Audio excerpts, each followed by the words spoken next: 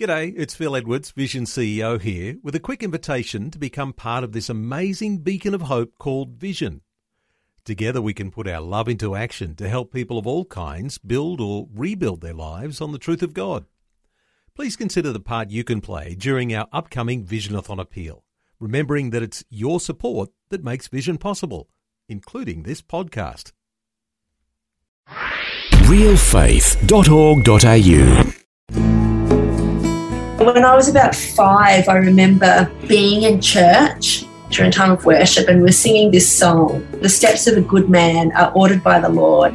I was 5 and I remember saying to my dad, because I was singing it, "That's not right." And I said to Dad, "But I'm a girl, not a man." And I will never forget, Dad looked at me and said, "Well, you sing the steps of a good girl ordered by the Lord." Welcome to Real Faith. Conversations about the impact faith has on our lives and the challenges we go through, helping us today and giving us hope for tomorrow. That's real people, real life, and real faith with Eric Scatterbo. Well, today we have part 4 in our series focusing on the legacy of Malcolm and Suzanne White, who have been married for over 50 years. They have had a tremendous impact on people all over the world through their ministry work, Malcolm as a pastor and Bible teacher, and Suzanne as a Christian counselor. As a matter of fact, Jeff and Virginia Ball, who were our guests last time, they wrote to us and said that they heard the interview with Malcolm and Suzanne and said that they helped save their marriage many years ago, and they eventually went on to become missionaries in Indonesia. Today we find out more about the impact of Malcolm and Suzanne as we have a chat with their daughter, Anna. Anna says her parents have had a huge impact on her life, faith, and ministry, and she'll share her story with us today. She's joining us from her home in Melbourne. Anna White-Atkins, welcome to the program. Thank you for having me. Glad to have you with us, and we want to find out what it was like having Malcolm and Suzanne as your parents. Tell us, what was your childhood like? Okay, well, I was born as the youngest child of Malcolm and Suzanne. When I was born, they were in pastoral ministry down in the Mornington Peninsula in Victoria. And so my earliest memories of home and family was also very connected in with the church. Mm-hmm. And, you know, my early memories were, well, lots of fun, lots of music. I can remember Mum and Dad would always inflict country music on us because they loved that.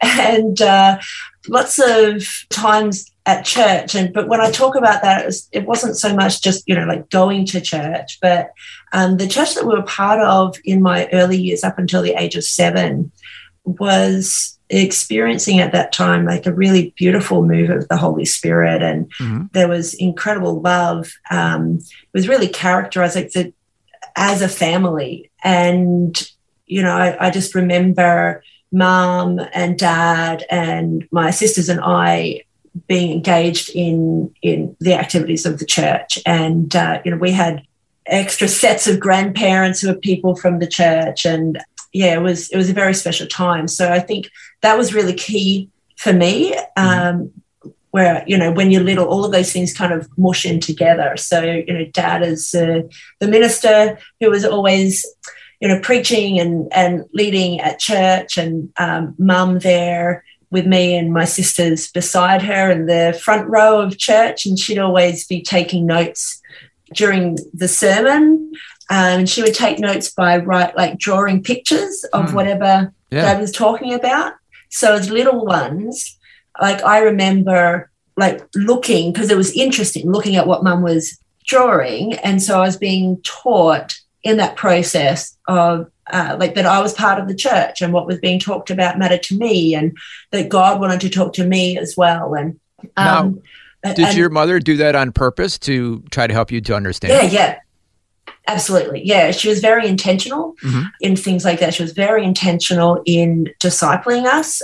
And so she would have us there with her. And so this is when we were very little. She would take notes that way, because that way it kept her engaged as well. So, you know, you didn't just go on to church to spend an hour. Like, we're going because we want to learn and grow and worship God, and it was beautiful to go. So yeah, she was very intentional about that. And I never went to. We didn't have a Sunday school or anything like that when I was little. Yeah. I was always in their part of church, and church and family was like all the same thing, really. Wow. So she would draw little pictures of what your dad was preaching about to try to keep your attention and to try to help you to learn. Yeah. What an interesting way of doing it. Yeah, it's fantastic. I used to do that for my kids as well when they were little. Mm-hmm. Not exactly works of art, but but you got the point it across. kept all of us engaged. Yeah, absolutely. And, if you're going to actually draw the notes, then you've got to really be thinking about it. So, so that was fantastic. Yeah, very interesting. Then you moved to the Blue Mountains in New South Wales when you were 7? Yeah, that's right. What do you remember about that time? Yeah, that was a bit of a culture shock, to be honest, in every possible way. We went from... Yeah, well, I mean, we were Victorians moving up to New South Wales, and so there was that element. The change between the churches was really significant. Again, my early memories of the church down on the peninsula, it was very loving and very welcoming. There was this beautiful awareness of the Holy Spirit. Like, worship was, like, I have these early memories of beautiful worship. When we moved up to Springwood, church was really different. There was a lot of conflict in the church early on. I'm reading in your notes that you sent me, certain church members were mean. They didn't like Dad. Interesting. Yeah. What happened? or they didn't like us, you say here. What happened? Yeah, well, if there are other pastors' kids who are listening in, they've probably got similar experiences. There aren't particular... individual memories. It was just knowing there were certain people that just didn't like Dad and therefore didn't like us as a result. And they would be mean. They would just be kind of nasty or want to, tell you off or feel like because we were the minister's children, they had a right to, comment on our actions or behavior or attitudes or whatever. What a contrast from your first experiences. Oh, yeah, it was huge, actually. But, we were sort of feisty little girls.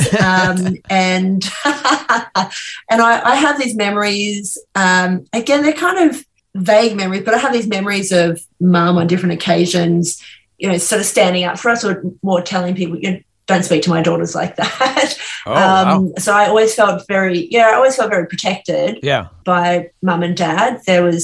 They set very clear boundaries in terms of how the church were allowed really to relate to us. Mm-hmm. And that's something that I'm incredibly grateful for. Mm-hmm. Again, I think over the years I've spoken to a lot of people who themselves are ministers' kids or pastors' kids, and it's actually a fairly unusual experience. I think Mum and Dad did an exceptional job with that in setting very clear boundaries. They didn't let people get away with having a go at us because they didn't like what Dad was doing. So that's a really good memory for me of feeling very protected by Mum and Dad. And so negative but yet positive because of how your mother handled it. Yeah, that's right. So the negative was it became less important. It was more like, there are these grumpy, rude people in the church, but my mum's pretty awesome. She stood up to them, or Dad wouldn't put up with that, and so that actually kind of made me feel really proud of my mum and dad. For defending us in that way. Yeah, but yet you had another challenge in church that you would run away from Sunday school because you thought it was boring. Tell us about that. Yeah, I did. I'm just trying to relate to your dad as the pastor. And his kid is running away from Sunday school.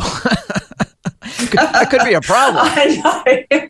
Yeah, well, exactly. I guess. How did he handle it? He was fantastic, actually, in this particular instance. I mean, so Sundays, it was quite a big Sunday school. So, we're coming from a church that had no Sunday school, and I was really engaged in the church. And watching your mother's drawings. Yeah, that's right. To this, big church that had the big Sunday school and all of those, important programs going on. And I hated Sunday school. I thought it was so boring.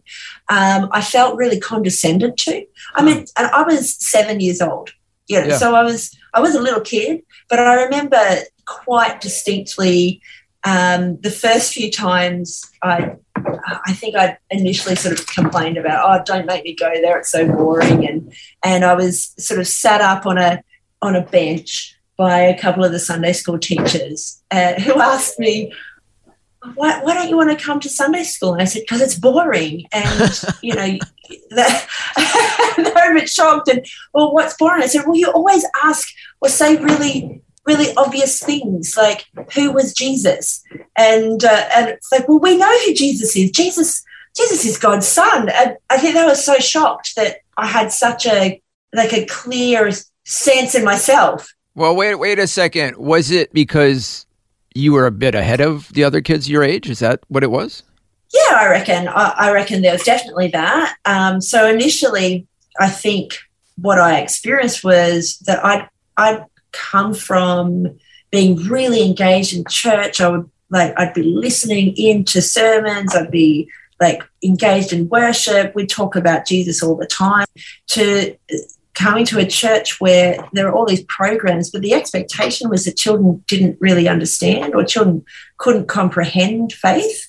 And so they would dumb it down so much that it was boring and you just sort of switch off. Yeah. So that was sort of the initial bit. And then I didn't go to Sunday school for a bit. A couple of years later, I then sort of joined in. But again, it was really boring. So I used to run away, and I'd take my best friend with me, and that and so we'd go to the park next door. That was fun. Or sometimes I was caught once because we'd gone home and I'd found Mum's stash of chocolate, and then I heard someone, because we were in our house. Our house was right next to the church, so we hid in the bathroom eating chocolate, and we were discovered.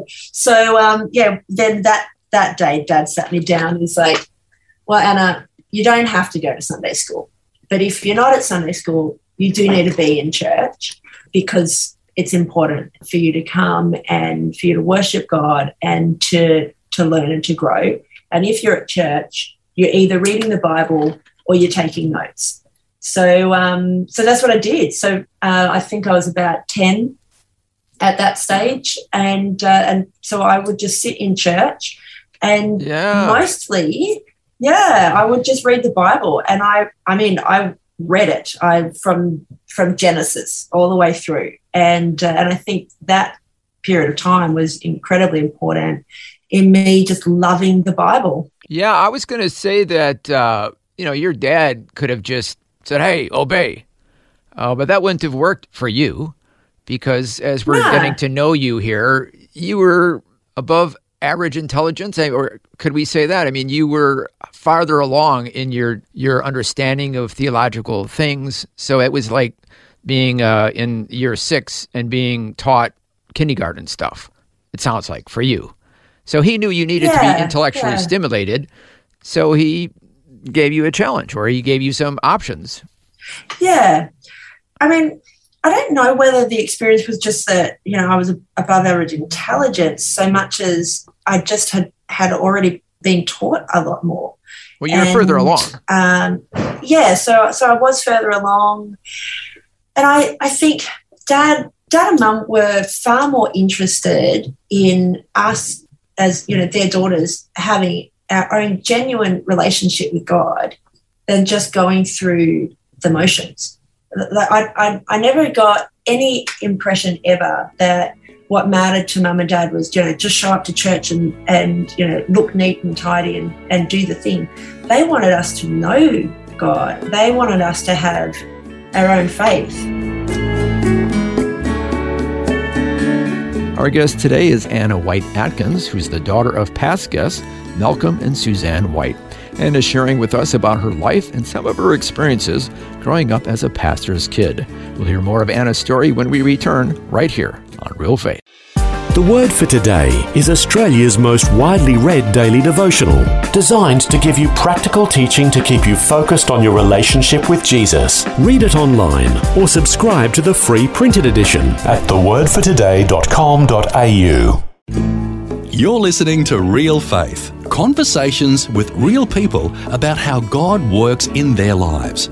If you want to know more about integrating faith into your life, our website is realfaith.org.au. Just go to the website and you'll find helpful articles about the impact faith can have on your life. Once again, that's realfaith.org.au. Welcome back. Today I'm chatting with Anna White-Atkins. She's the daughter of past guests Malcolm and Suzanne White. As we heard before the break, growing up as a pastor's kid can have some unique challenges. But as we also heard, there were some very special experiences as well. Now here's more of my chat with Anna White-Atkins about her relationship with her parents and their desire for her to have a personal relationship with Jesus Christ. Well, to be honest, Eric, I can't remember a moment in my life when I didn't know that God was real and that he loved me. Yeah, so that's like early memories. I just knew that God was real, which means, and I know that this was the case, Mum and Dad would talk to us about Jesus. They would talk to us about God from when we were tiny. They prayed with us every day. Every night when they would put us to bed, they would lead us in prayer, and they actually wrote a little prayer that we would say together, which was, "Thank you, Jesus, for today. Thank you for our food and play. Help us to love and to obey and bless our family in every way. Amen." And you remember it all these years later. That. Yeah. Wow, Exactly. I'm impressed. Well done. Yeah. So we would pray that every night, and then they would pray. They would put their hand on my forehead, and Mum or Dad, whoever was putting me to bed, would pray the blessing in Exodus that Moses was to pray, to give to Aaron, and Aaron was to bless the people with, may the Lord bless you and keep you. May the Lord make his face to shine upon you and be gracious to you. May the Lord lift up the light of his countenance upon you and give you his peace. And they prayed that over us every single night. Oh, wow. And so they're some of my earliest memories. Mm-hmm. Apparently, I don't remember this, but my mum, has told me that when I was 2 years and 9 months old, apparently I walked into the kitchen where she was and said to her that I wanted to ask Jesus into my heart. Oh. And she was like, "You're 2 years and 9 months old." But I was determined. And you were ahead of yourself even way back then. Apparently so. So, she led me in that prayer, and I just love Jesus. And so Mum and Dad had these rhythms of life, rhythms of discipleship of us as their children. But they always took my questions seriously. And so, when I was about 5, I remember being in church. It was during time of worship, and we're singing this song, which is from, one of the Psalms, and it goes, "The steps of a good man are ordered by the Lord, and he delights in his way. Though he fall, he will not be cast down, for the Lord upholds him in his hand." And I was 5, and I remember saying to my dad, because I was singing it, that's not right. And I said to Dad, "But I'm a girl, not a man." And my dad, I will never forget, Dad looked at me and said, "Well, you sing the steps of a good girl ordered by the Lord." What a wise man. Yeah. And he said, "You sing that because God loves you just as much." And so things like that, really stick in my mind as very key moments where the questions of the child were taken very seriously. Yeah, I mean, you're a little girl, and you don't want to be singing about a man. Yeah. Well, what's the relevance of that? You want to make it personal about what God's doing for you. Exactly. Yeah. And so, it was amazing. So for me, that just switched on worship, right? Because I realized it was about me and God. Like the things that I sang, the words that I sang really mattered. And Dad took them really seriously. Mum took them really seriously. I think they genuinely and rightfully believed that the Holy Spirit was at work in the lives of their children as much as in the life of any adult.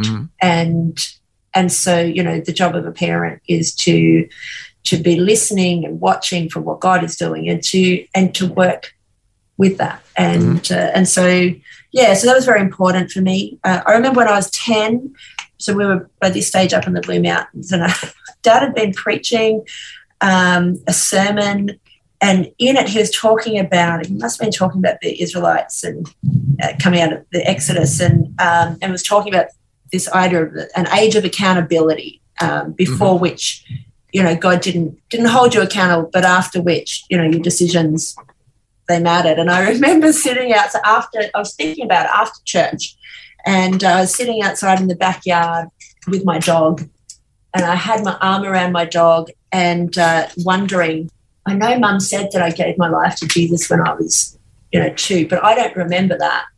And so I prayed, and I just said, Jesus, just in case it didn't count. Just in case. Like, that's right, just in case it didn't count. Just want to make sure I got this covered. Absolutely. I remember saying, I want to follow you always, and you can have my whole life. And that, I've always remembered that. I look at now, I'm in my 40s, and I think that was a holy moment. Yeah. Where clearly the Spirit of God was speaking to me. And I've never forgotten that. When I was 12, I'd been begging my dad to let me be baptized. But he said, you need to be old enough to really take it seriously and really mean the promises that you are making. You don't do this. This is not something that you just do without understanding. And yeah, he wanted to make sure you really were making a mature decision about this. Absolutely, yeah. And I think that was one of the things as well, for Mum and Dad, like they never dumbed anything down, and they also made things serious that should be serious. And so, when I was 12, as soon as I turned 12, the first time a baptism service was sort of mentioned at church, I went straight up to Dad and said, that's me. I'm 12 now. I want to be baptized. What did he say? So he's like, okay, great. And I mean, I've been waiting on it for ages. And so my dad and one of the elders at church baptized me. And, that was like an incredibly precious moment. And, I've got 4 teenagers now. I look at 12-year-olds and think they're young, but I also know they know what they believe, and we need to take it very seriously and help them to really stand up in their faith and not dumb it down. Kids don't need faith dumbed down. They need it put to them as a whole and as magnificent as it actually is. Now, speaking of your parents, Malcolm and Suzanne White, we know from chatting with them in a previous interview that they had some challenges in their marriage, but for you as a child, they modeled a loving relationship. Is that right? They did. I mean, look, they didn't hide the fact that there was conflict. I mean, our family was fairly loud. There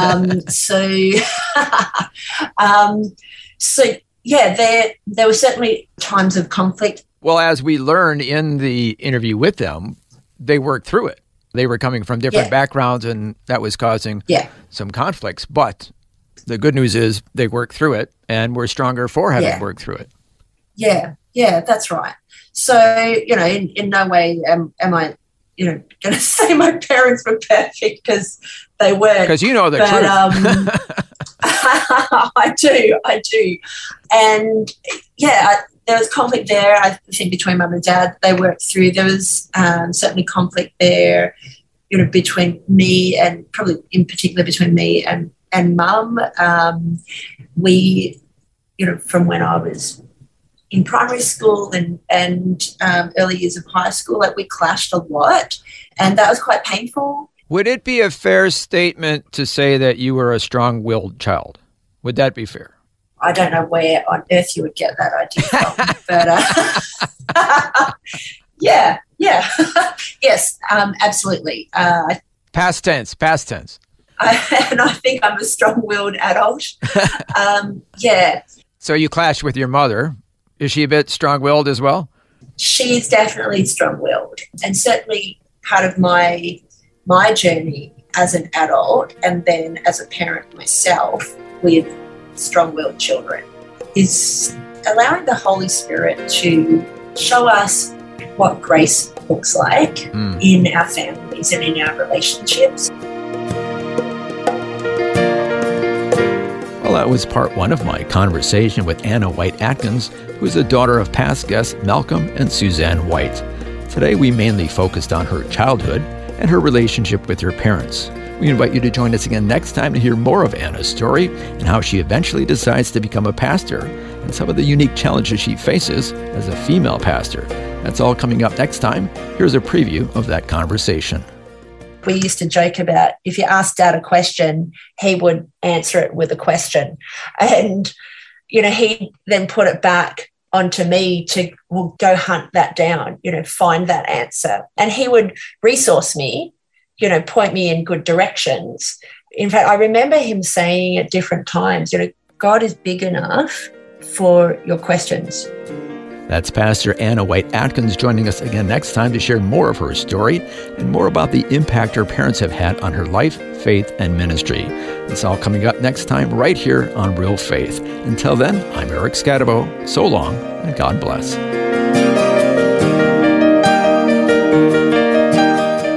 You've been listening to Real Faith, and if you have any questions or comments, you can send us a message through our website, realfaith.org.au. That's realfaith.org.au. Real Faith is a production of Vision Christian Media. This program is a production of Vision Christian Media. To find out more about us, see vision.org.au.